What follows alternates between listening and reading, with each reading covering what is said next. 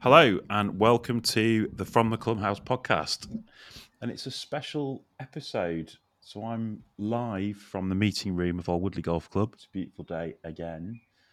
We've got a very special guest this morning, which we'll get to later. But as ever, I'm joined by my co-host, Steve Carroll. Hello, Tom. So we normally talk about we've been playing golf, don't we? But we only recorded yesterday, so there hasn't been a load of time, has there?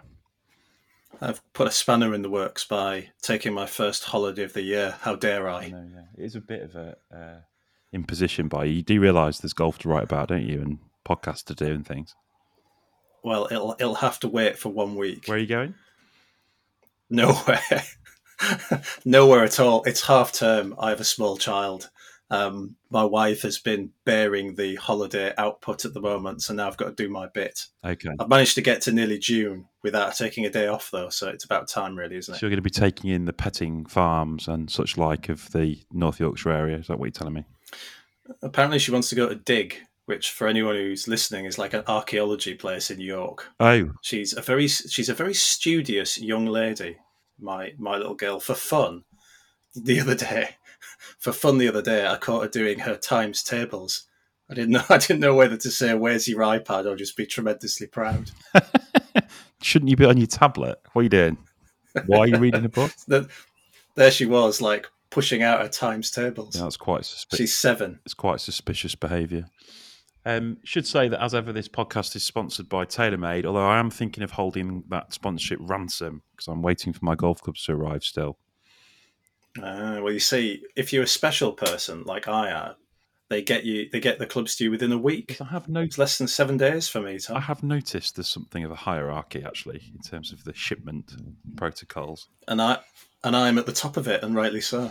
Anyway, we'll get into the nuances of my what's in the bag next week. I'm sure we better do anyway.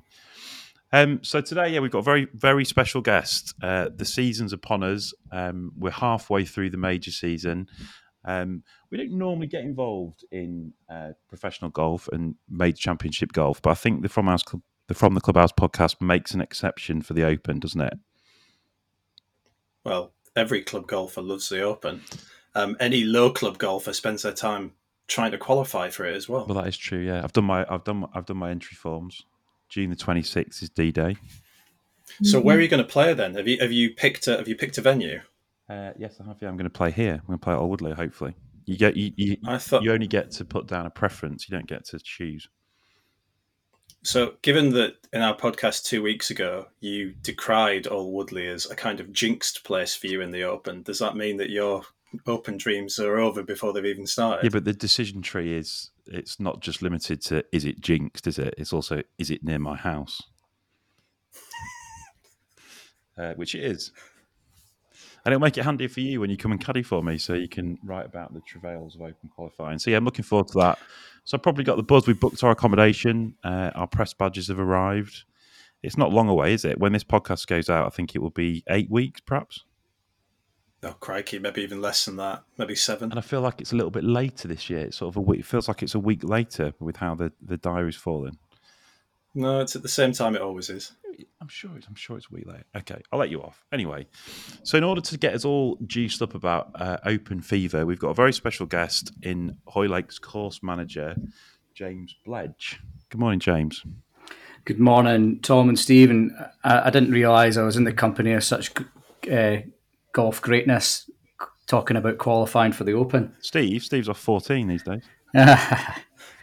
Pretty much, good, isn't it? Well, I guess that's what's great about the championship is the fact that it's open to everyone. So I wouldn't have laced anyone's boots for something like that. You know, I just that's a standard of its own. So well done. I think there needs to be some sort of addressing of the reality of it. I think I've tried to qualify for the Open, I think maybe 15 times. I got through to final qualifying with a big asterisk during the COVID year when there were no international entrants and all of the stages of qualifying took place at West Lancs, which is one of my favourite golf courses.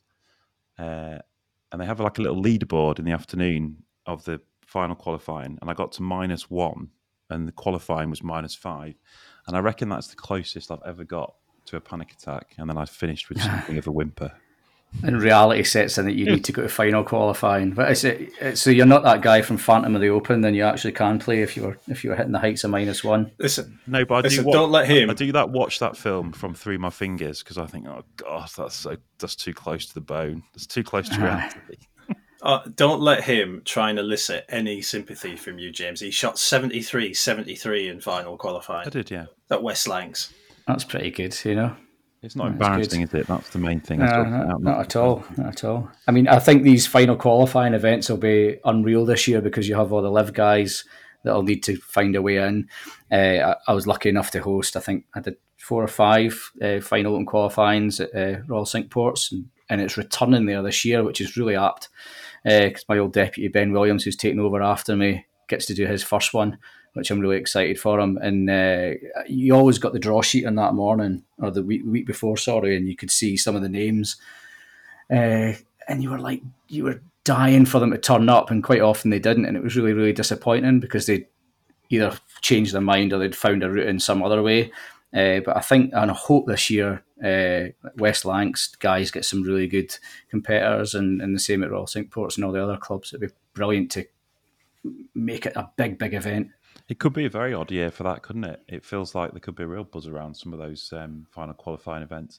The other anomaly, which never gets brought up, is that if you're a woman and you've won a major, I think you can go to final qualifying. That's right, isn't it, Steve? I think it's not even that. I think it's regional. Is that right? I think if you like won a major or you're in the top 5 in the world as a woman, you can get a spot at open regional qualifying. And you know the right people, and you're in the country, and you can stand on one leg for longer than 15 minutes. There's not many criteria, but women can enter, honestly. I think that would be interesting, wouldn't it? I'd love to see that, especially, I mean, the length of this golf course now, I can't give you an exact number because I don't know off the top of my head, but I mean, it's so long that I wonder there's a handful of ladies that would be able to handle that, I guess, wouldn't there? You know, even like your Charlie Hills that hit it the furthest should be well below European Tour standard, wouldn't she, when it comes to length? Would that be right? Yeah, definitely, yeah. I mean, I think we've got a very good female amateur who works for us called Hannah Holden, who's that +3 handicapper, and driving's the real strength of her game. And she swings it at about 100, which gives her a sort of carry of about 235, and that's well over LPGA Tour average. Mm-hmm.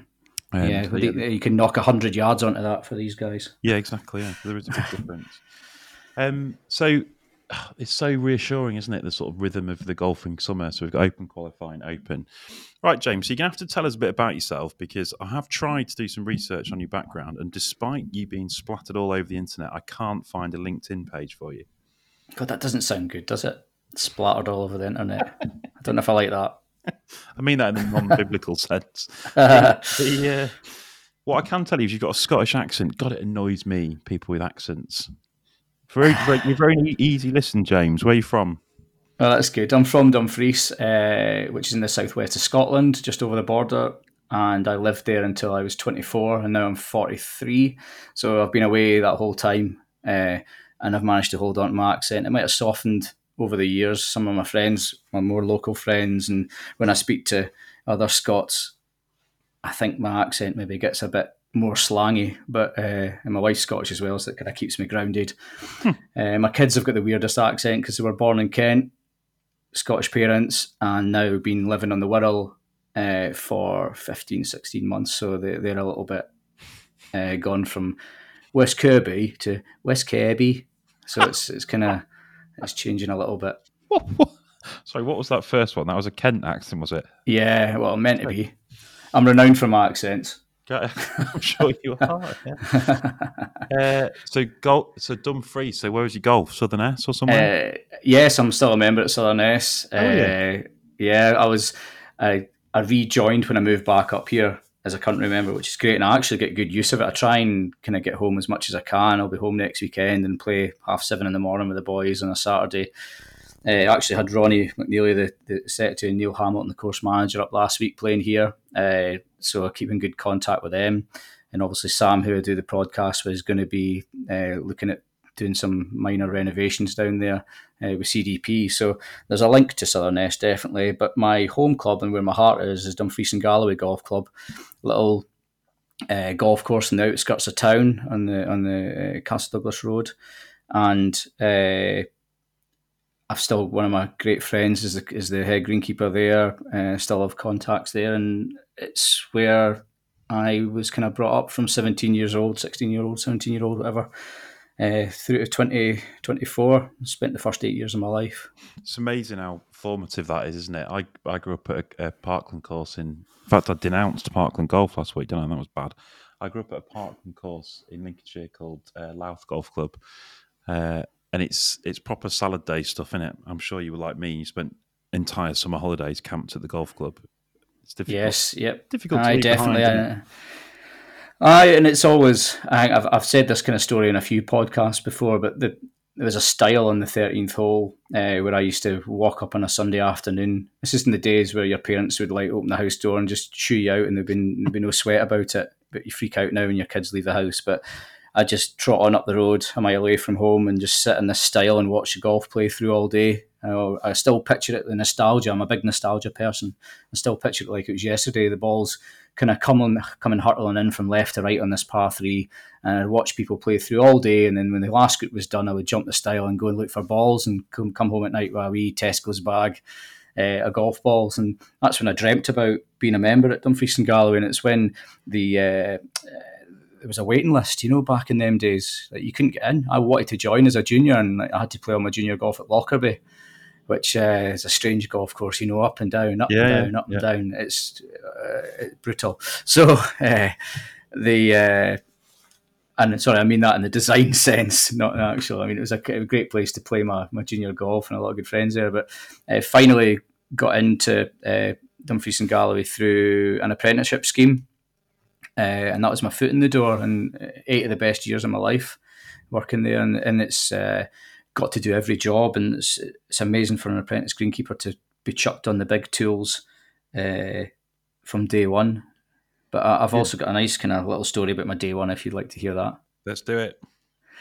I was sent down to the trees at the left-hand side of the first tee to strim around the trees. Never used a strimmer before in my life, and the boss showed me. He says, "This is what you do, just strim all around them trees." So I was strimming, and I noticed on the ground there was a lot of ash, a lot of black stuff. I never even thought what it was. So I strimmed down the trees, I was told, kind of hitting me in the face at times and stuff. I had my goggles on. Later on found out it was legendary Queen of the South and Scotland goalkeeper Roy Henderson. Wow. Oh my gosh. So no one had said that the ashes were scattered there. So I have got a bit of Roy in me. I really hope none of Roy's children or granddaughters or grandsons are listening. But you go into the hole in the wall in Dumfries and the pub, and you see pictures of Roy on the wall, legend, and I always remember that. But the story's probably a little bit exaggerated, but never let the truth get away. A good story. Well, it's out. There is a certain amount of truth. Speaking of that, scandal. When you were, I know you're supposed to dig a future for yourself, James, but that's going beyond the pale. Yeah. But I mean, it couldn't have. I mean, I couldn't have got too much of Roy on me because I am not a good footballer and certainly not a good goalkeeper. So. When you that Southern S thing's interesting. So you would have played golf at Silloth, presumably quite a lot. No, a lot of people say that, but there's actually people need to take away this split between Southern S and Silloth because they're actually nowhere near each other. You could probably wave at each other across the sea, but there's not really a link. They're so far away. It's probably about an hour and a half. Still. Well, it was the kind of don't let the truth get in the way of a good story thing that I picked up on because I thought legend had it that there used to be a boat that went from Silloth to Southern S. Oh, that wouldn't surprise me. I mean, they are across the water from each other, and they're very kind of similar ilk, really. But yeah, I don't know if there's much of a link between the tracks. But people often, it's strange. It's like if you say to someone, "Oh, do you like the music of Neil Young?" and they say, "No, but I like Neil Diamond." It's like there's no really. Have you played Southern S? No, but I've played Silloth. But that's like there's no comparison. But Powfoot's next door. It's the nearest links course to that. I mean, Dumfries and Galloway is not renowned really for its like high end golf courses, and it's not decrying anything. It's just a fact, and hence the reason why I kind of tried to go elsewhere to further my career. Really, got you. So I've just set off a QI alarm by saying that. Brilliant, Great start. So, so where did you head to after that? Starting in greenkeeper, then where was the next point of call? I wanted to. It depends how long this podcast is because I've got all these little things. I've got good little stories that I can kind of tell you short. But have you ever watched the film Sliding Doors? I've watched it several times. Gwyneth Paltrow. Yeah. Basically, something happens. The kid's Gwyneth's trying to get on a train, and there's a kid gets in her way, and it shows you the two different scenarios as to what would have happened if she made the train and what would have happened if she hadn't. So I had one of these moments when I was at the hospital once, and I came out and there was a red traffic light, so I could have turned left and just waited in the traffic for ages, or turned right and went the long way around, and I took the long way around, and I had a head-on car crash. It wasn't bad or anything, but it was enough to write my car off, got the insurance money back, and then I decided with that insurance money that I would go to college for a year and then go abroad and work. Had I turned left at that traffic light, then that would never have happened. So it kind of leads me to here, and I might not be sitting here right now. You just never know. But I always found that interesting. So then I went and I worked in Norway at Micklegard Golf, a Robert Trent Jones course, seasonal there. And then I came back and worked, to take you through it fast, I worked at Gullin, Kingsbarns for 3 years, which is one of the best places I've worked. I mean, it's just a jaw-dropping golf course. And it was as much fun working there as I'm sure all the golfers have playing it. You know, that's how good it is. Great team, great, treated well, great uniforms, privileges. It's just amazing. When were you there? Sorry, what years was that? So let me think. 2007, I think I was. For 3 years. Did you live in town? I lived in Cooper for 2 years now, and Anstruther for a year. Amazing. So that was really nice. It's an interesting thing. Must be an interesting thing being on the Greens team there. It closes, doesn't it, over the winter? Yeah, like 6 months, isn't it? Yeah, it closes from like November right the way through till April, and it's that's a joy because you can concentrate completely on winter projects, revetting bunkers, turf and paths, any new construction. They're always tinkering at Kingsbarns to make it better. It's in my top 5 golf courses, I think. I think it's insane. And it's just such a fun place to go. And anytime I ever get invited back, it's a privilege to go there. But when, again, I didn't ever want to leave there, but I really had to push on. There was kind of dead man's shoes at Kingsbarns. So I went and took up my first kind of big role as deputy course manager at the PGA National in Sweden at Malmo. So I was working with Kyle Phillips, who you'll have heard of.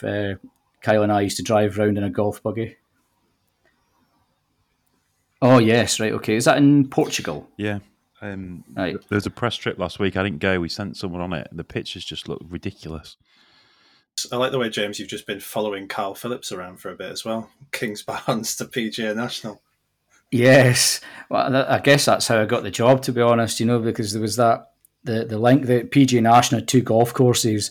It had a creeping bentgrass golf course called the Lakes, where the Nordea Masters was played after I left, and they had a fescue golf course called the Links. So I guess I was taken on for the Links, but things didn't really work out for me in Sweden. There was quite a few reasons why I didn't. I mean, I'm perfectly honest. I'm not a closed book. I didn't have a great boss. We didn't see eye to eye about a lot of things, and I didn't feel I was treated very well. So I packed my bags and came home, and the guy who got me out there was starting to build G West, Grant Frogley with Lee Strutt. Wow, I didn't realise that. So Grant had offered me a job back with him and Lee, helping to build G West, and I was there for 3 years during the recession. Tough gig that, building a golf course in Perthshire where it rains every day. But so what has happened there? Has there ever been a round of golf played on it? I've played it.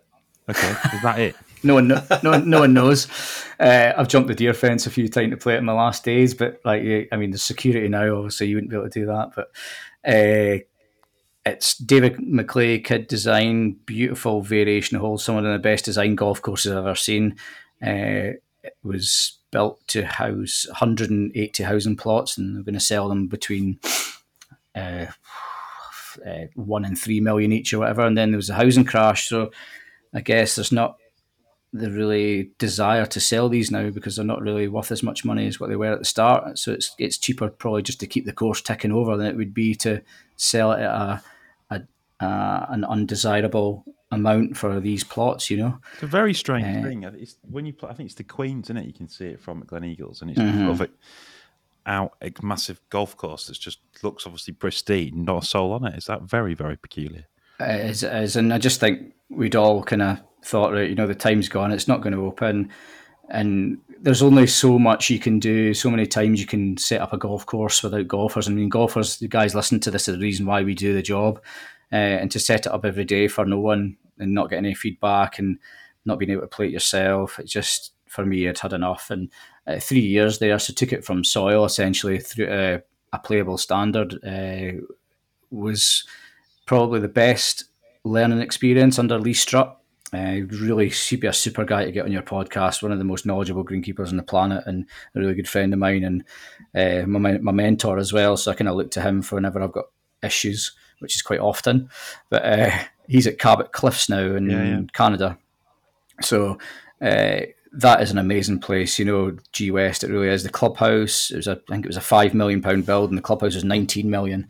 But again, it's a shell just now, and I pray that one day that it'll open back up. And hopefully it will get going, but who knows? You know, just COVID's come now. It just seems to keep on kicking us down all the time. That must be a very odd experience to have built a golf course from scratch and then literally had no one play it. It's pretty heartbreaking, actually. You know, a lot of the stuff you would go in, you would seed a green, and you go in the next day, and it'd be washed away because the weather's so extreme up in the Perthshire Hills.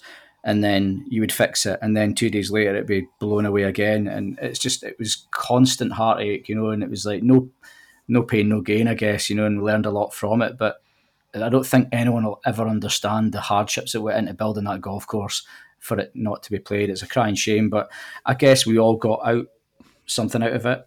Yeah. But, you know, I got this job out of it, kind of hang to an extent, you know, because it probably hardened me up, and it made me a better greenkeeper because I went through that. Yeah. Wow. So then you were on from there. Were you then down to Prince's? Down to Royal Cinque Ports, down in Deal, Kent. So there is 2 years as deputy. And again, it was the link. It was a guy who my first assistant at Kings Barnes, Chris Bernard, who's now at Littlestone. He had the course manager's job there. Or it was called Link Superintendent in them days. And then I was there for 2 years. He moved on, so I got his job. And then I was there for 7 years and seen through a complete transformation of the team. I mean, there was only 2 people from the original team after at the end of the 9 years. A whole new fleet of machinery, new shed extensions, and a massive renovation with Martin Ebert. Phenomenal. Amateur tournaments and loads of stuff. So it was Royal Cinque Ports is really where I cut my teeth, and that set me for good stead where I took over Royal Liverpool, where I'm now links manager and have been for 15 months. I got the impression, James, from seeing your social at the time that you went to Hoylake, that it was pretty hard for you to leave Cinque Ports. Yeah, I think people are probably, especially my Greens chairman, bless him, he's probably sick of me talking about Royal Cinque Ports, and you know, because I do rave about it so much, and there was so many great things that I wanted to bring to Royal Liverpool from Royal Cinque Ports, because the business model, it works so well, and I feel that everything that I kind of perfected over the years with the team and my agronomy, really wanted to kind of bring a lot of it here, and I knew that it would work here because they are fairly similar sites, and a lot of it has worked, a lot of it hasn't. But yeah, I think as a club, Royal Cinque Ports and Royal Liverpool are so similar. You know, they've got amazing memberships, they're very relaxed, they like to have good fun, they like a drink, which is always a positive. They don't take their golf too serious. You think that maybe coming to something like a Royal Golf Club with a huge amateur history like Royal Liverpool and an open history as well, I guess, at Royal Cinque Ports, you know, held 3 opens. But they still don't take things too serious. I like their matches, they love their lunches, and you know, I love getting involved in that. They made me a full member. I've got my name and gold leaf up for winning a couple of tournaments, and what greenkeeper has ever had that at a Royal Golf Club? And what a way to make you feel special. And for that reason, you just work your backside off for them, and big part of the club, and you would have done anything for them. And I think I really encourage golfers, if there's any greens chairmans or secretaries listening or boards listening to this podcast, to get your greenkeepers and get your course managers involved in the club if you can. Have them down there on tournament days, have them speaking to the members, have them playing their golf course. Jeez, people, they might have the odd dig out playing golf again or whatever, but playing golf actually is as important as working. I play on Sunday night with Sam and come off and rewrite the whole plan for the week, because you think, oh, we need to do this and that this week. You play a golf course like a chef tastes his food, and you come off and you're like, nah, we don't actually need to do that this week. I thought I was going to cut the greens or groom them, but the way they were putting tonight, they were just good. I don't want to stress them out too much, or they need some water here or there. And you walk around your phone, you take pictures of things because you're discovering bits of the golf course you won't see from your buggy when you're driving around doing a check. And you come off the phone, you look at all your photos, and it gets written up in the snag list of the job list for that week. So I think it's the greatest thing ever to be a part and a member of the club and give that feedback. So I don't know where to start with that, James. I mean, what an amazing analogy that is about a chef tasting their food, and it kind of gets us into the sort of next thing I want to talk about. But the sort of breaking down of the sort of them and us thing, particularly in traditional golf clubs, right, where you have the kind of gentleman membership and then you have the staff.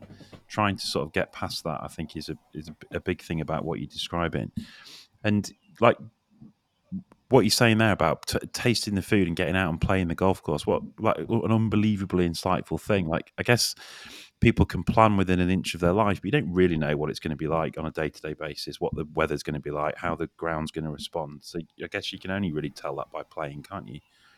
No, definitely, and your team as well. You want them to get to play so they understand the way the greens putter. Like, if you've got a guy that doesn't play golf at all, having them changing holes is quite a challenge. And if you think, what's the number one thing the golfer complains about? It's usually hole positions or bunker rakes, by the way the bunkers are raked, the style. So if you can put your staff in the kind of position of the golfer so they can see for themselves why they need to be doing these jobs, and it can only be a good thing. Yeah. So one of the reasons, we obviously wanted to speak to you because your course is hosting the Open, but you're also kind of at the forefront of this kind of professionalisation, as I guess I would sort of describe it, of course managership or head greenkeepership. There's a group of you, isn't there? I think I wrote in my notes that it's kind of rock star greenkeepers. There seems to be 3 or 4 of you are kind of out there, out there fighting the good fight. That's all about.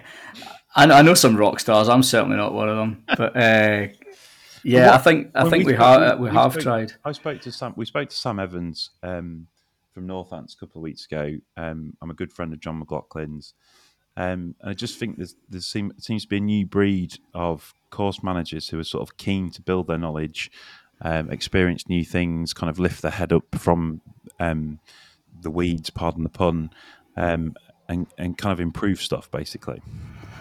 I guess this has all come around through Bigger pushing us, through going to Harrogate and Bigger asking us to do things like the Future Turf Manager Initiative, which is a great thing, and host talks, conferences, and the more and more you do, the more and more you get involved. And John, Sam and I were part of the first ever FTMI, Future Turf Manager Initiative, which is basically 20 guys who are looking to aspire to be course managers in the future. We get, and girls as well, more recently, that are aspiring to be in these top positions, get together and learn about management techniques. And I was lucky enough to be I was the first person to be asked to turn from a student into a mentor. So there'd be 3 mentors sitting like the Alan Sugar boardroom, and the students would look to them for advice, and you really have to be kind of switched on when it comes to that, because they can come to you in a whim in a second and say, "Oh, what do you think about that, Bledge?"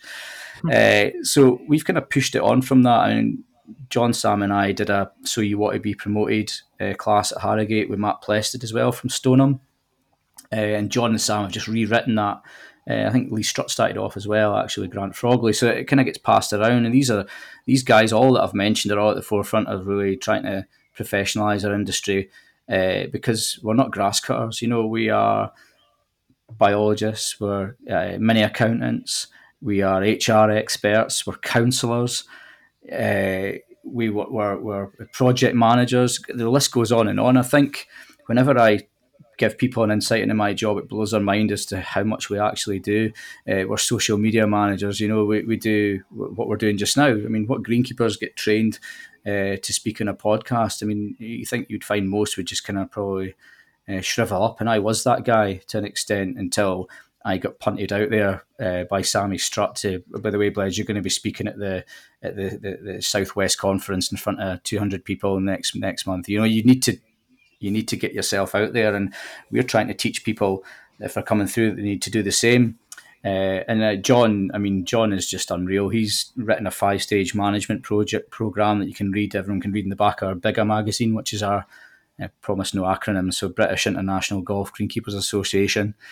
And that's a very fascinating thing. But I mean, John would be more poised to tell you about that himself because he's so proud of designing that, and he believes it's the way forward for managing a team in the modern day. So, say, just for our listeners, John, we're talking about John McLaughlin, who's the course manager at Wallasey, which Wallasey, the other course on the Wirral Peninsula. Do you want to hear my John McLaughlin impression? Because he'll be so disappointed if I don't do it. I really don't know if I do, but John McLaughlin. All right, Bledge. He is basically just a Harry Enfield scouser, isn't he? In Wellies, pretty much. He is, John. But John, he listens. I know he listens to any of the podcasts I do, and I always give him a shout out in his native tongue. Yeah. So there you go, John.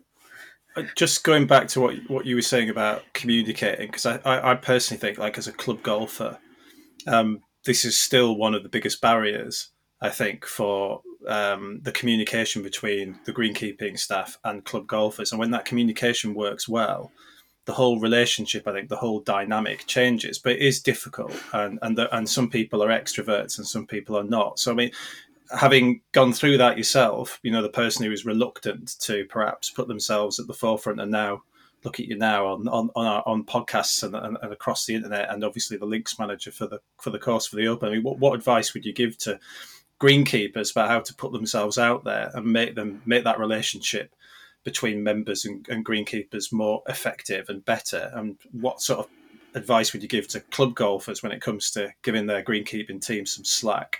That's a super question. I'm a massive advocate for really good communication, whether that be down to your team, up to your board, or out to the members. And I think there's so many golf clubs fall down in that way, because how many times you walk into the bar after playing a medal and there's someone sitting at one of the tables and they've started saying something about why the greens are the way they are, and then that Chinese whisper floats right the way through the clubhouse. And then at the end of it, you've got someone coming out with something completely different. If you can communicate the reason why you've done a certain thing to the greens and why they are the way they are, then they're hearing it from the horse's mouth, and it's so essential. And this is where it comes back to letting your greenkeeper play. I mean, yeah, it might be. I used to work James Lear, my old secretary, used to enjoy that I worked a Saturday morning. I'd have a half day and a Wednesday to look after the kids, and then I would work a Saturday morning. And part of that would be, Bledge, come to the clubhouse, have a coffee, sit down with the members, speak to the members and tell them what you've been up to and stuff. And we didn't have any communication issues at Royal Cinque Ports because of that. Everyone knew the script. We were transparent. There was no secret squirrel club. We did a blog that they could read. I did my Twitter. I did a newsletter. I did talks of stand up and do talks at AGMs or whatever, and more than often just happy just to stop people in the club in the car park and just say, "How are you doing today? What do you think? How did the greens putt?" And then you give them the feedback and you tell them what's happening, and then the real story starts to circulate around the clubhouse. Not what Tony said, having a coffee in the morning, when he's annoyed about the fact that there's been top dressing put on the greens. Oh, why is it always on a Monday we do it when I'm playing golf? It's just like, well, there's a reason for that. It could be the fact that the Tuesday might be the visitors' day, and the club makes a lot of money through that, or I mean, there could be a plethora of reasons really. So it's communication, absolute key, and yeah, it was our way to success really at Royal Cinque Ports. It's brilliant. Right, we need to talk about Hoylake. We're supposed to be talking about Hoylake. Let's talk about Hoylake. What do we know? Where did it start? It's got quite strange provenance, hasn't it? It was laid out by the other Morris, I'm led to believe. 1869. There's been a lot of architects involved, but a Colt as well. Yeah. It was built, I guess, on flat land with the race course going around what is known as the range now. So you'll see the two pineapples behind the first tee. Pineapples were, I think, with the start and finishing line, and that was a commodity that the race winning jockey used to get. I can't imagine a horse eating a pineapple, but maybe that's quite a funny image to take away. But so they would race around the range, so which is up open third. And when I say open third, is for those who are listening, the course is played in a different routing for the open. So the open third, which is a the flat dog leg, round the corner, almost at right angles, is the first hole for the members, which is the most brutal starting hole in world golf. It's an absolute nightmare, isn't it? I've only, because it's your first hole in front of the clubhouse, you're 220 to the corner, then another 190 into the wind. Oh, God, it's not a driver, which is sort of a big problem on a first tee, isn't it? Not for you. Well, there's not a driver. You really, all you want to do is get the thing with the biggest head on out, right? And you can't, can you? Exactly. Yeah. But on saying that, I played. Sorry, on you go, Steve. You can't even go left either, can you? Because there's some thick fescue there. So I mean, you basically have to hit it straight, otherwise you're in all sorts of bother. And also, the further left you go, the more you're pointing at the out of bounds for your second. That's the other problem. And then the further in you've got as well. Yeah. So you've got a longer clubbing, which means more risk of going right. I feel a bit played with. About it.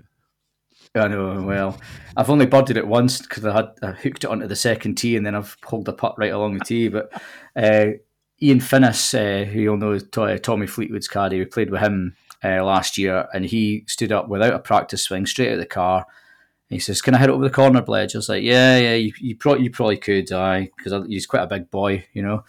And he stood up with this thing, and he just whacked it right over the corner, 80 yards away, and hit a sand wedge to a foot. Nice. I was like, well, that's the way to play it. But he says, I won't advise it. Tommy does that in the Open. Them boys will be hitting 5-iron up to the corner and then a 6-iron, 7-iron in probably. But going back to that, so for the Open, they play 17 and 18 first, and then they go on to the third. Then they go on to the first, which is the third. So I will speak this morning in Open hole routing. So the race course goes round that flat area, and then the holes basically play up into the dunes, and the course from the 10th hole onwards, 10 right the way along the coast, plays amongst the dunes, which is stunning, and some of the most amazing views over the D estuary and up into La Pièce de Resistance, which is our new 17th hole. But don't ever let the kind of comments from people fool you about it being flat. It's actually far from it. I mean, it's intricate. There's so many amazing kind of little undulations around the greens, and actually very, I mean, take it from me, cutting it with an approach more. You know, the approach more, it does bank quite severely in a lot of these areas. But I mean, you're talking about flat golf courses. St Andrews is flat, Carnoustie is flat. You know, they're all on flat bits of land. So they should be. Like, it does my head in when people bang on about elevation change. And the sort of people love a raised tee, don't they? Because they can see the whole hole. I would think that if I made a list of my favourite golf courses without trying to think of flat ones, they would all be flat. There's a big difference, isn't there, between, like, you've just listed a few Scottish links. Like, Scottish links particularly, I think, tend to be that kind of stretched out on genuine pieces of links land. I think when you go over to Ireland, or there's obviously the courses up on the Liverpool coast that are more in the dunes, you do get kind of, I guess, more dramatic elevation change. I'm not sure that makes them better golf courses. And there's plenty of variety at Hoylake, right? It goes, like, you have the sort of racetrack section, then it goes out onto the coast where you do get the dunes and the kind of, I guess, more dramatic holes or more picturesque holes. Great changes in direction as well. You know, you see everything in front of you. It's I think the people love it because it's such a fair golf course. I mean, there's nothing there to trip you up. The bunkering's really good, and the bunkers essentially, they are small, but the catchment areas are decent. So the bunker makes itself essentially a lot bigger at that part, because you could still hit the fairway, but it's going to gather into the bunker. So you really need to plot your way around. Hence the reason why the world number one golfers at the time won round Hoylake. You know, who's won just now? Is it Rahm or Scheffler? Who's won at the moment? That's a great question. Rahm, I think. Scheffler, just. So, I mean, got to be like we all have absolute hot favourites for the Open, I think, and I mean the pair of them will be that 100%. You know, good, long and straight. This is what you need. Don't spoil my quiz for Steve in a minute about Hoylake Open winners, and don't Google it, Steve. Oh, right, okay, right. I'd maybe just have done then. But you know, you'll come to Hoylake and you'll find Tiger's 2-iron in the cabinet. His Nike 2-iron, which with an X100 shaft, which a very small percentage of your listeners will probably be able to hit over 100 yards, I would have thought. But there's, I mean, it is a tremendous golf course. I think the more I've played it, the more I've enjoyed it. It's very different from Deal. I mean, Deal it's essentially on a flat bit of land, but is hugely rumpling. And St George's next door the same, and Prince's. You know, so they've got 3 stretch of amazing golf courses, but variety's a spice of life. I think Hoylake does its thing, and there's a lot to it. I mean, the history is huge, and our members love it. They absolutely adore it. All the young boys, you know, the colts we call them, the boys at the Stag Links. If anyone looks on Instagram at Stag Links, you watch them boys. You know, they're all quality golfers, and they just worship the place. You know, they have so much fun here. And so the Open 5th, the short 4, is that still a blind tee shot? Open 5th is the long par 5. Okay, so a open 4. Yeah, that's the one. So you right. So you're talking the blind shot that had the hedge. Yeah. Open 8. Is that gone? It was the 6. The hedge is gone. Yeah, the hedge is gone. Internal out of bounds, which won't come into play for the Open. Fairway narrows into a humpback fairway, and then out towards with the Welsh Hills in the background. Cracking hole. Got you. The hedge is gone. So the golf course, it's one of my favourites, definitely. And the club itself, you touched on it earlier. It's like a proper golf club, isn't it? You have the Harold Hilton every year, which is kind of a pretty infamous drinking event, as far as I'm told. You ever played in that? Never. I'm not good enough for that. No. I don't do competitive golf. I like. I love matches. You know, I love playing in matches. So if the club were to play, just say Wallasey, for example, and I was invited to that, it's the kind of thing that I would like to do. You know, I don't really play competitive golf. But. Fair enough. So come on then, Steve. Before we finish this golf course section, let's have it. Can you please list the Hoylake winners? I was looking for my Mighty Wins History of Hoylake book. I can't find it. No. All right, you got one of them. Good. So Rory McIlroy. Let's get the easy ones out of the way first. Rory McIlroy, Tiger Woods, Roberto Di Vincenzo. Oh, that's a great shout. And now I'm going to start to struggle. You've got a couple of multiple winners that are just sort of like Open winner QI, just say their name because they probably did win there. Peter Thompson. Yep. Great triumvirate. One of them won it. Which one though? Not Varden. No. So I'm going to go for Braid. No. Oh, the other one, Taylor. Yeah. Damn it! Process of elimination. Pretty famous amateur won it. John Ball. No, much more famous than that. Harold Hilton? Horace Hutchinson? Is one. No, the most famous amateur of all time. Oh, Bobby Jones. Yeah, Bobby Jones oil painting at the top of the stairs. I know. As he was berating me for that, I was picturing the painting. Yeah, I mean the artwork in the Hoylake clubhouse. I don't know if anyone's never been to Hoylake. The green fee is worth it alone to come in the clubhouse. We've just had our new painting done for the 151st of the new hole. It's absolutely stunning. American painter, I can't remember his name. That's hanging up there now. But I mean, the old oil paintings and the story behind it. You get Andy on the front desk, the guy who welcomes you in to give you a clubhouse tour. It's just unbelievable, you know. It's the best. To be fair, Tom, I think I should get some kudos for mentioning Hilton, Hutchinson, and John Ball and various other amateurs before the greatest amateur of all time. But, I mean, that's old it was school, almost right? like you were showing off. Yeah. So in fairness to you, can have Sandy Hurd, Arnaud Massey. That's always a famous Open quiz question name.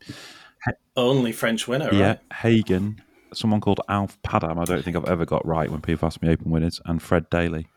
It's absolute League of Nations stuff, in fairness, Hoylake winners. You've got 2 Northern Irishmen, 2 Englishmen, an Australian, an Argentinian, 2 Americans, a Scot, and a Frenchman. A lot of old timers in there as well, aren't there? A lot of like Hall of Famers in that list. Yeah, there are, yeah. Some big names, yeah. I need to get this story right, but it's really interesting. So there was a guy turned up last summer, and this is 100% true. And he was standing looking at the trophy cabinet, and in there was, I think it's Peter Thompson's 4-wood, I think. And the guy, he's an Australian guy, and he's like, "Oh, I'm here. My dad played here years ago. In fact, he won a tournament here." And Andy was like, "Oh, right, who's that?" And this is Peter Thompson. He was like, "Yeah, look, he won the Open. That's his 4-wood." And the guy was like, "Oh, cool. I've got the rest of the clubs in the car. That's what I'm playing with today." And he'd brought Peter's winning set of bats up to play Hoylake with. Pretty amazing. And the one missing out of it is in the trophy cabinet. That's pretty cool. Isn't it awesome? Yeah. So you've been in post sort of 15 months, right? Since January last year, yeah. So, and the Open has been bumped a year. So the timeline's quite odd, I guess, in terms of the Open was supposed to be there last year. You'd have just joined. So what has that been like? You obviously knew the Open was coming in 2023 when you joined. Like, how does that make you feel? I mean, it's presumably exciting. It must be pretty nerve-wracking as well, right? I feel okay about it, to be honest. I mean, firstly, the fact that it was bumped doesn't make an iota of difference, because the job kind of came up after that anyway. So when the job came up, I knew that it was going to host the Open, and it wasn't going to be very long, actually. And you kind of question, is that going to be enough to make my stamp on it? But I guess I would definitely say we have done. But I don't feel too nervous about it. You know, things grow gradually. The infrastructure grows gradually. I live on site, so I put a lot of work in. Work long hours. Don't have to always. You know, I'm not stupid with that. I don't run myself into the ground with it. I do what I need to do to get a job done and kind of maintain my physical and mental health at the same time, because living on site, I guess, could do that to you, especially with all this going on all the time. But I've got a great team around me, and that includes the Greens chairman and the secretary, all the guys at the club, my agronomist, Alistair Beggs, and I guess the extended team. My wife really helps out with everything. She understands, very understanding person when it comes to have to do extra work or cancelling things or running out at nights to do stuff. But, you know, you plan and prepare really well, and you can't fail. And I think since the second I got the job, even working my notice at Deal, started planning for this event, and every little thing now is just a little tinker, a little change. But I don't think anyone, and I hope it's kind of great to show the masses one day, but no one will ever understand how much work goes into this. Between my stuff, and I mean, the more mind-blowing thing is all the stuff behind the scenes is just unbelievable. Whether that be road networking, all the kind of services, the grandstands, the tenting, security, all these scenarios in case things go wrong, this, that, and the other. We won't get too much into, because it's you could talk about another 4 podcasts on it, but it's just, there's a lot of heroes out here. You know, I just play a small part in the cog, but there's a lot of people that I guess make me look good and make the work look good. But I mean, I'm not just saying this, but it is a team effort, and the team goes well out beyond the green staff. You know, there's a lot of people involved in this. The biggest tournament in the world, biggest championship in the world. What is the sort of feeling around the club? So you're a member, and you obviously speak to members on a day-to-day basis. I always wonder whether you always think, oh, wouldn't it be amazing to have an Open at your golf course? And then I always think, I wonder if there's some people who think, a bit annoyed that the stands are up and I can't do this and I've got to hit off a mat. Is the feeling sort of universally excitement, or is there any sort of curmudgeon about it? Nah, completely. They're absolutely buzzing about it. You know, I don't hear any negative. They go out and they're so excited to play amongst the stands. And I mean, like with Hoylake being flat air on the opening holes, with having these stands up and the tents up, the dimension it adds to it. You know, like we're playing through channels now of infrastructure. It's unreal. There's no better feeling for any of your listeners that have played an open course with the stands up. the ball sounds different. You know, if you're hitting a golf ball, probably the most enjoyable shot I've ever hit in my life is when I played off the first at Royal St George's a couple of nights after the Open. The noise off the driver ricocheting around the stand is just incredible. These guys are getting to play it day in, day out, doing that, and they love it. There's no, in fact, when it comes to the mat thing, we played off mats on all fairways last year, from the back end of last year, from October. And then now we've moved to mat zones, so we have about 10 mat zones, so they've got to drop out, they've got to play for a mat in these zones. Members are like, no, let's just have 18 mat zones. We just want to give them the best golf course we can. So even though they don't have to play off mats outside these mat zones, they do. They still do, because they embrace it that much. They're 100% on board, 100% excited, and it's any of the meetings you go into with a lot of our members are volunteering to help. They just love it. They absolutely love it, and they're catching you in the course, and they're like, "You excited, Bledge? You excited?" And I'm like, "Oh, just working away." That is good. That is good to hear. It's just me that's a curmudgeon. The stands thing, like, I don't know how many times I've done that, but quite often you go to an open venue and the stands aren't there, and the holes look totally different, right? I always think that at Royal St George's, actually, I think that's a good example of that. But you're absolutely right. But it's a total buzz being able to hit shots into a green with that, particularly the 18th green at Opens nowadays with that sort of full wraparound stand. It's absolute amphitheatre stuff, isn't it? Pretty much just finished it yesterday. I think like the bottom scaffolding was all getting covered up with the dark blue navy logo netting, and the amount of people that come off 18 and get a picture taken.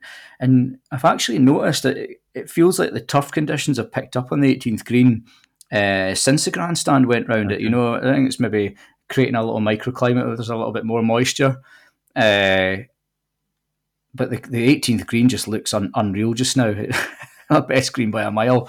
A bit warmer, won't it? That'd be part of it. It potentially could be. Yeah, I could actually get out with the soil temperature probe and just test it when I get time. But it does look really good. But then that could bring its own challenges as well. You need to keep an eye on it for speed. Essentially, that might be one of the greens that gets cut a couple of times extra the morning of, so they all hit the same level of speed that we're trying to achieve amongst them. Yeah. So essentially, you touched on turf condition there, and we sort of mentioned previous Hoylake Opens. Like we all obviously remember that Tiger Open you've mentioned nostalgia. On yesterday's podcast, we were talking about rose-tinted spectacles, although I mispronounced that somewhat embarrassingly. And that Tiger Open, that was your kind of quintessential sort of dusty, bouncy Open, wasn't it? And I think he famously didn't use his driver all week. Did he not hit in a bunker at all week? He was just laying back on every hole. What do you think? That's one of my clearest memories, Tom, in golf, because I was actually there on the Sunday. Do you remember when Tiger hit that iron in to eagle the par 5? Was it like the 6th? I was stood there. I was stood right by that green when he hit that shot to about 5 feet. And I can still remember it like absolutely vividly. 20 years on, nearly 20 years on. Amazing, amazing day. I've never seen a golf course like that. Just completely yellow. Yeah, it was. With that sun. Pure brown. Yeah. It was amazing. Even the greens were browning off, weren't they? They were. Whereas in this day and age, you would keep kind of a moisture control across the whole green, so it was the same from front to back. Whereas back then, it was the green was browner in certain bits than it was in the other, so you're going to get different bounces on different bits of the green. And then the McIlroy Open was obviously it was emerald green, wasn't it? Because it rained. They called it off for rain. I think that must be the only time in the history of the Open that they just said, "Oh, the weather's too bad, so we're going to stop for an hour." Do you remember that? They had a 2T start, didn't they? Yeah. It's like, this is what we came for, lads. We came for the bad weather. Yeah. Well, I think they'll be keen. They'll be keen to push on. They always are. They don't. Yeah. And the last thing they'll ever want is a call off, a suspension, or lateness in play. They want everyone to finish on a good time at night, and we do as well. Because we want to get our work done and then get to our beds, because we're up at like 3:30 every morning for 10 days straight, and get to bed at about 11 at night. It's been a tough week. How long have you been in open mode for? Like, have you literally been sort of prepping for this week since you started? And exactly that. Yeah. Have you? Yeah, without a doubt. Yeah. So from the day dot, documents get put on your desk saying that this is what we need. We need these areas cut down for infrastructure. We need this extended. This is going to be coming on this date.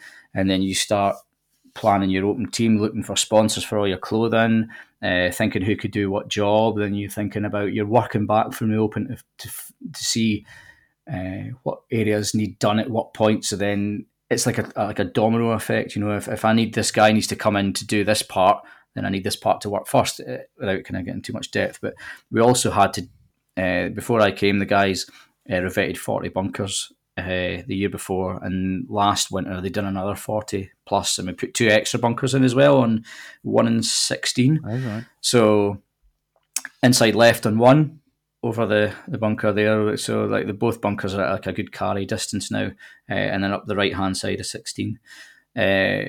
I mean, these bunkers, the boys have done such a good job with them, led by my deputy Paul Gardner, he's the bunker king around here, a whip cracker.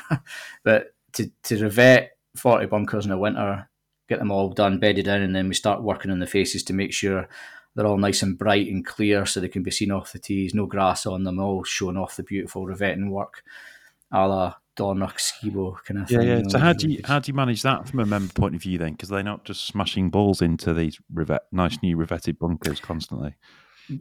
Great question as well. Yeah, so we have bowled the bunkers up. Like we use like a soft floor broom that you would sweep your floor The with ball rolls into to the get middle. a really packed, to get a packed edge. The ball rolls into the middle. But we've also been saying to people, like in friendlies, that if your ball's up against the face, please just drop it back in the middle or place it back in the middle of the bunker, because the last thing we want is people taking chunks out the face. But you know what, if they do, we'll never ever get perfection. I've learned that. We do want everything to be absolutely perfect, but you're talking about a rustic, natural links golf course. If there's a couple of chunks out there of vetting, then it'll just have to be. I'm not going to cry about it or whatever. I'm not going to look to start repairing things, because they end up just doing more damage. God, you say some good things. I mean, nothing frustrates me more than going to a links course that's been presented.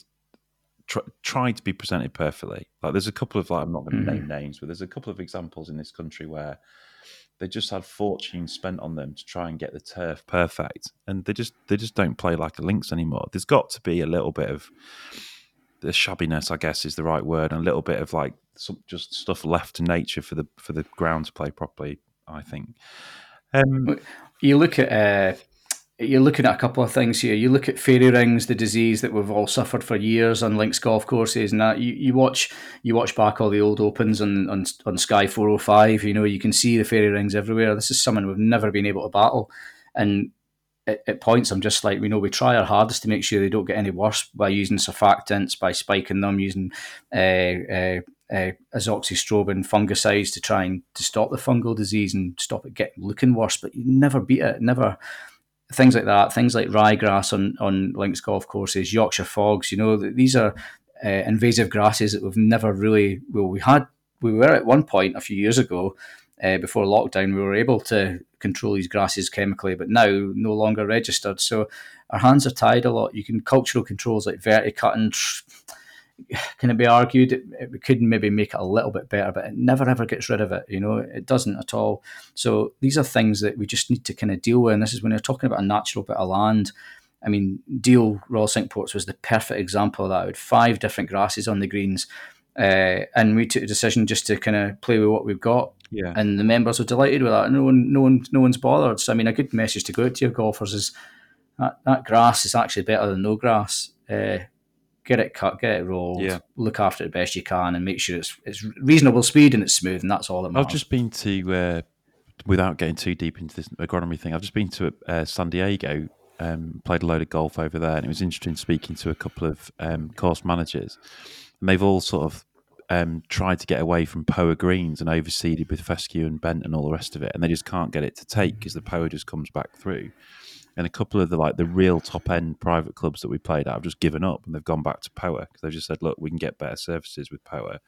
We know that people are a bit sniffy about it and it gets bumpy late in the day, blah, blah, blah, blah, blah. But we can, that's what wants to grow here. So we're just going to go with it.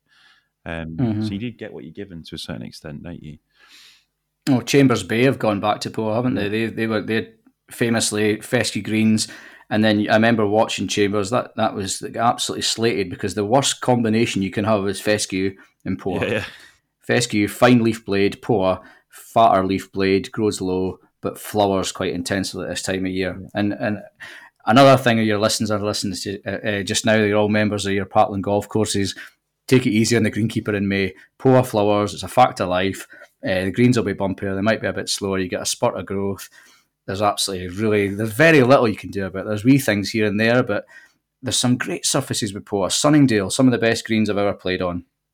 I mean, you probably played Torrey Pines when you were out there. I mean, Torrey Pines, I'm sure, Poa greens. But I mean, to do a bent fescue conversion, it's all about backing off your nutrition, backing off the water, raising the height of cut.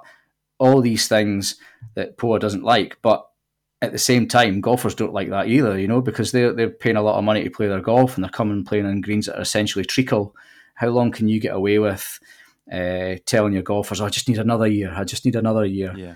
It's a battle, it really is, and I feel sorry for them. But here we just kind of try fighting the good fight in the autumns, the perfect time for overseeding, keep pumping the fescue into them.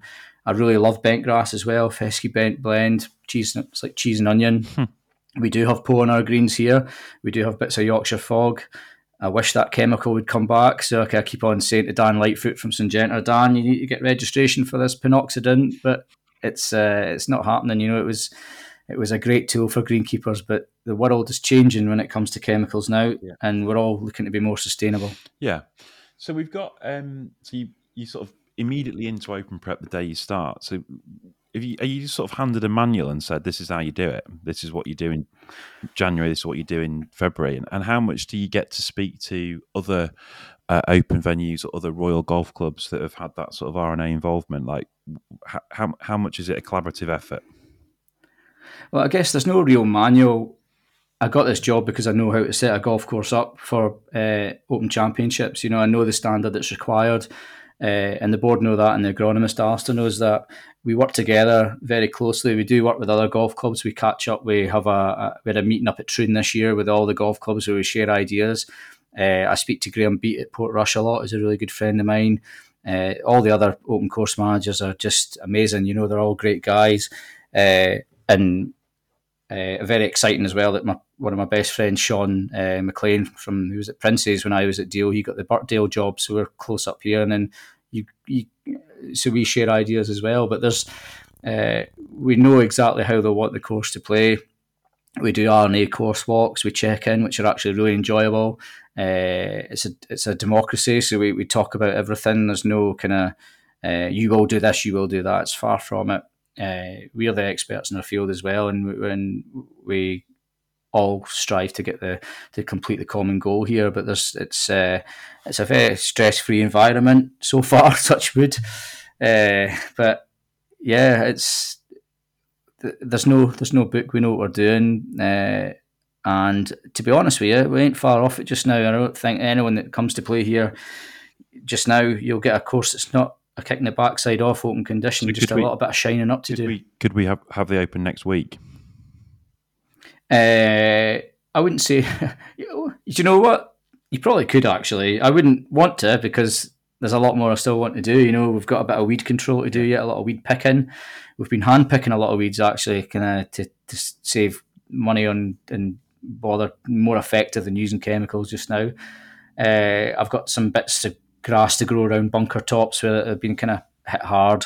So not quite in a position, but I dare say it would be acceptable to, 100%. And it wouldn't, I mean, we're going to get a load of greenkeepers from the other open golf courses that are coming to help us the weeks before. So we will have the days running up to 47 guys and staff, so on sites, including me and Alistair Begg. So 45 of a team actually on doing the work. Wow. We'll soon fire through the work then. It'll be done fast, efficiently, and the more you cut grass, the better it gets. The more it knits in and it shines up, and the definition. I mean, the rough started to grow nicely here, which is good because we've had a wetish spring. So we have got great definition. You can still see into it though. You can get out of it, but we've got still 2 months of growing to go. So let's see. And if you, I mean, that's pretty amazing. So you're going to get up to a team of 45 in the run up. So how much bigger is that? Is that like times 4 basically? Your standard team? We've got 12 people just now, including myself and a mechanic. But I also we take on some kids at work weekends doing bunker raking and stuff, which is good. But the volunteer team's worth speaking about as well. We've got a really diverse bunch of guys from all over Europe, really, and obviously, Lee Strutt's coming from Canada as well. I've got a guy from Sweden coming. But what I wanted to do is make a mix of the team from like boys just coming into the industry that are young right the way through to guys who've got a lot of experience, so then they can offload their wisdom on the youngsters. What a great opportunity to network and get the kind of the feeling that I got about greenkeeping, at the start when I was strimming Roy Henderson. But these are, great opportunities for everyone. But the coolest thing we did was on Twitter. If anyone wants to kind of have a look back and follow us, it's just at James Bledge. We did an apprentice competition where I asked 5 questions, and they all got collated on a Google form. So I could see everyone's answers to the questions. The first one's like, our 17th hole is called Little Eye. If you were going to rename it, what would you name it and why? And I took all the names of the people out and all the names of their golf clubs, so there was no prejudice. And I went through all the questions and marked. There was 80 people put in for this. It's unbelievable, from all over the world, actually. And I marked them all 1 to 5. And there was 3 guys. So there was a guy from Kings Lynn, a guy from Prestwick, and a guy from Abbey Hill in Milton Keynes. Yeah. So very different golf courses. And they're 3 young apprentices. They're all about 17, 18. And I'm going to have them hand-cutting greens for the Open. So what an honour that is. What a privilege that these young boys are going to be actually out doing the most important job. And one of them was actually on Anglia, ITV Anglia News or something like that. It was sent. That was absolutely brilliant. Yeah. So I'm excited to see these guys. Never met them before. We've secured over £10,000 worth of sponsorship for our t-shirts, jumpers. The boys are going to get waterproofs, care packages, rucksacks. This is all the stuff we're talking about when we're talking about greenkeepers not being grass cutters. I've had to organise all that stuff. Yeah, but get all the logos labelled up and sizes. You must be buzzing about that. So have you been out to like behind the scenes other majors to see how the kind of volunteer numbers scale up during the week of the event? I was lucky enough to go up to St Andrews last year and work shadow Sandy Reid, who regarded as one of the very best in the industry. So he's the links courses manager over everything. And so they don't need any other volunteers because they've got so many courses. Same as Portrush, same as Troon. They just take from other teams. But I guess us, Royal St George's, Muirfield, Lytham, Birkdale all look for help. Help's something that we're not short of. I've had so many requests and it's been very, very difficult. We went onto a waiting list, but instead of picking from the waiting list, I wanted to take extra apprentices. So every time someone pulls out, I want to replace it by a youngster just to kind of to even it up. We've got them all staying in sight as well, so they'll be staying in bunker bins. I had a dream the other night. It was more of a nightmare. This is how weird I am. Woke up sweating. I was like, oh God. I had a dream that there was no bed sheets and no quilts on the bunker bins. So all the guys walked off site. I'm not working for you, Bledge. See you later. Walked out the door. So I went in and I Googled it, and right enough, they don't come with bed sheets. So I was straight on the phone. We need to get bed sheets for these. £35 each. £35 a man. That's a skill. Isn't it unbelievable? Yes. I've managed. That's how messed up I am that I can dream about work and then solve problems in my sleep. So maybe just spend the rest of the time in bed. That's better than the normal golfing dream of that one about not being able to take the club back on the first tee because there's a wall in the way. I can't do that either. So what stage are you at now? The stands are up, are they, by the sounds of things?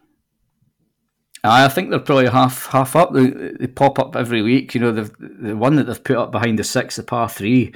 Oh my God, what a size. It just goes straight up. And last night when I looked at it, there was no handrail on the left or the right because they hadn't finished it, which looks even stranger. You could fall off the edge, but these are all like super safe. They're all Harris fenced off, so you can't get near them, and they'll stay like that. I think it's a new thing. Whereas the tented village and the practice area are all on Hoylake Meany, are they?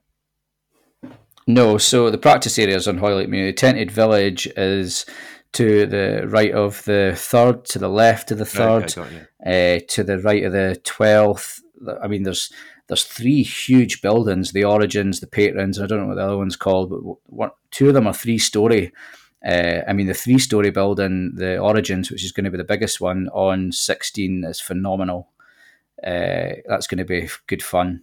And they'll have a view looking up to if they can peek round the balcony, I think they might get a view up 17 as well. I'm not sure. Nice one. And come on then, tell us about the 17th. So this is where it gets super complicated. I guess it used to play as the 15th downhill. Yeah. Then they flipped it around to play it as the 17th. But it's designed by Martin Ebert. So you're hitting away. You hit away from the sea, don't you? You hit inland. Yes, So you play up 16's a long par, very long par 4. Then you're hitting to the sea. Mm-hmm. So you're hitting towards the sea, towards Wales in the background. 133 yards, I think it is, off the open tee. A 330 square yard green, which is probably your average Parkland green, but maybe a bit smaller actually. It's a very small green, sloping gradually from back to front. Surrounded short, we've got a false front of the green, and at the front we've got a very deep sand scrape, a revetted sand scrape. On the left we've got a deep bunker. Over the back we've got a scrape, but you shouldn't really hit it over the back. That's like, even some of our worst members don't really do that, so I don't think that's really in play. And on the right we've got a postage stamp-esque bunker. Some good drop-offs, but I've worked quite hard to get the back of the rough off over the back of the green growing up, that the ball's a little bit long, used to end up in the scrape, but now they stick up, so there's a bit of leeway there. But do you know what? It ain't as hard as what people think. When it's flat calm, I am not a golfer in the slightest, and I'll tell you that the last 2 times I played it, I've birdied it and then I hit it to 5 foot and missed it. So it's a wedge. It was a wedge the last 2 times, and that was off the 125 yard tee. If the wind blows though, it's going to be totally different. It's going to, if it blows an absolute gale, then I've hit 4-iron in there.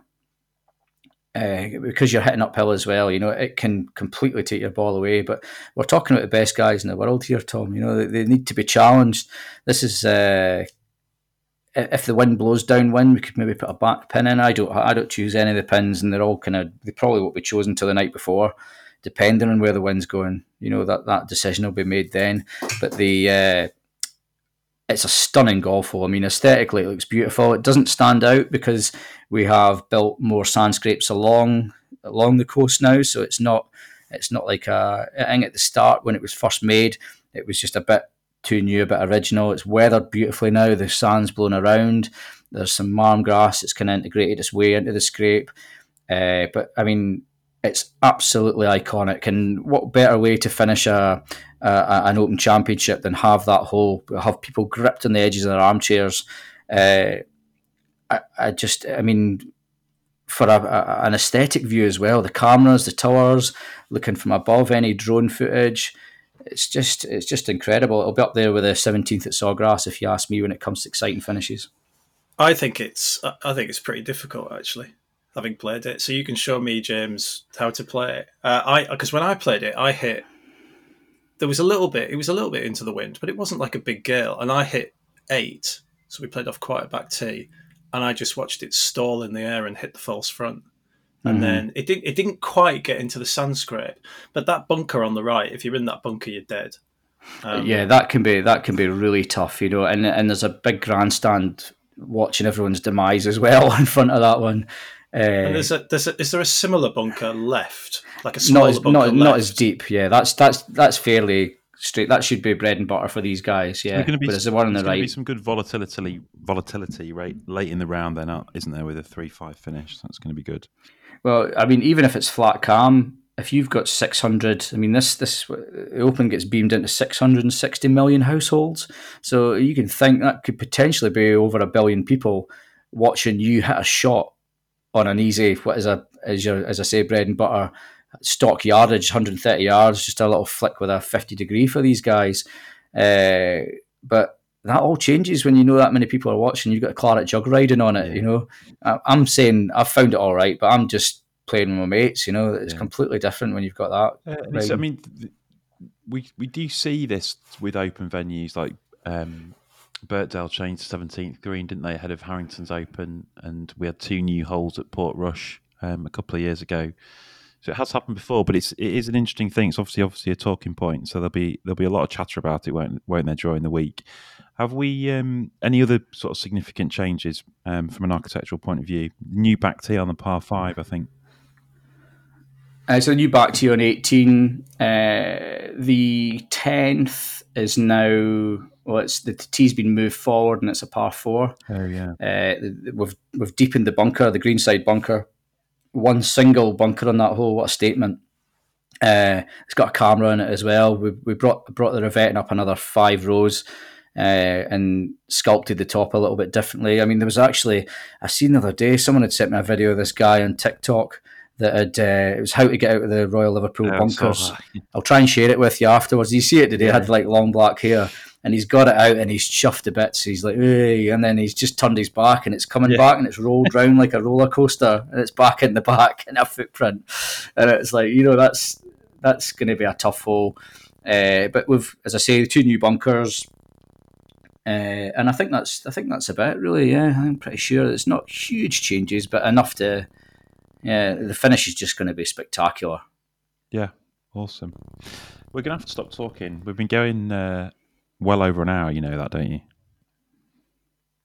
It looks like it, yeah. Oh, God. I told you I could rabbit on. No, you'd regret this. It's absolutely brilliant. I think we're going to have to have you back on, James, because I wanted to ask you about what you think is going to happen afterwards, like when you're all hungover and it's after Lord Mayor's show. But I think you can come on. You should come on again and you can tell us about the aftermath and how it all panned out. Restitution. Yeah, exactly. Mm-hmm. Yeah, I'd be more than happy to do that. Like any time. I like blethering, so it'd be a pleasure. To be completely honest with you, I need to go because I'm playing golf in 25 minutes. Oh, you better get your finger out. Yeah. Good prep, this. That was absolutely amazing. Like, genuinely, like some of the stuff you said there, I don't know, has brought a sort of bit of moisture to my eye. Like hearing about where you grew up playing golf and your obvious passion for the game, and some of the very, very sensible but not obvious to all points you've made about what sort of modern day greenkeeping looks like. It's brilliant. I'm sure the Open week will go amazingly well for you. It sounds like you and the whole team deserve it too. And like huge thanks to giving up over an hour of your time for us in what must be a really busy time for you. It's a welcome break. Sometimes these things, it's nice it's a privilege to be asked, and it's an honour to do. So I'm really happy to help out. Cool, good lad. Right, Moortown for me, so I have to go. Enjoy Piglets wherever you're going next week, Steve, and I'll see you soon. Cheers, Tom. The romance never ends. See you soon. Thank you.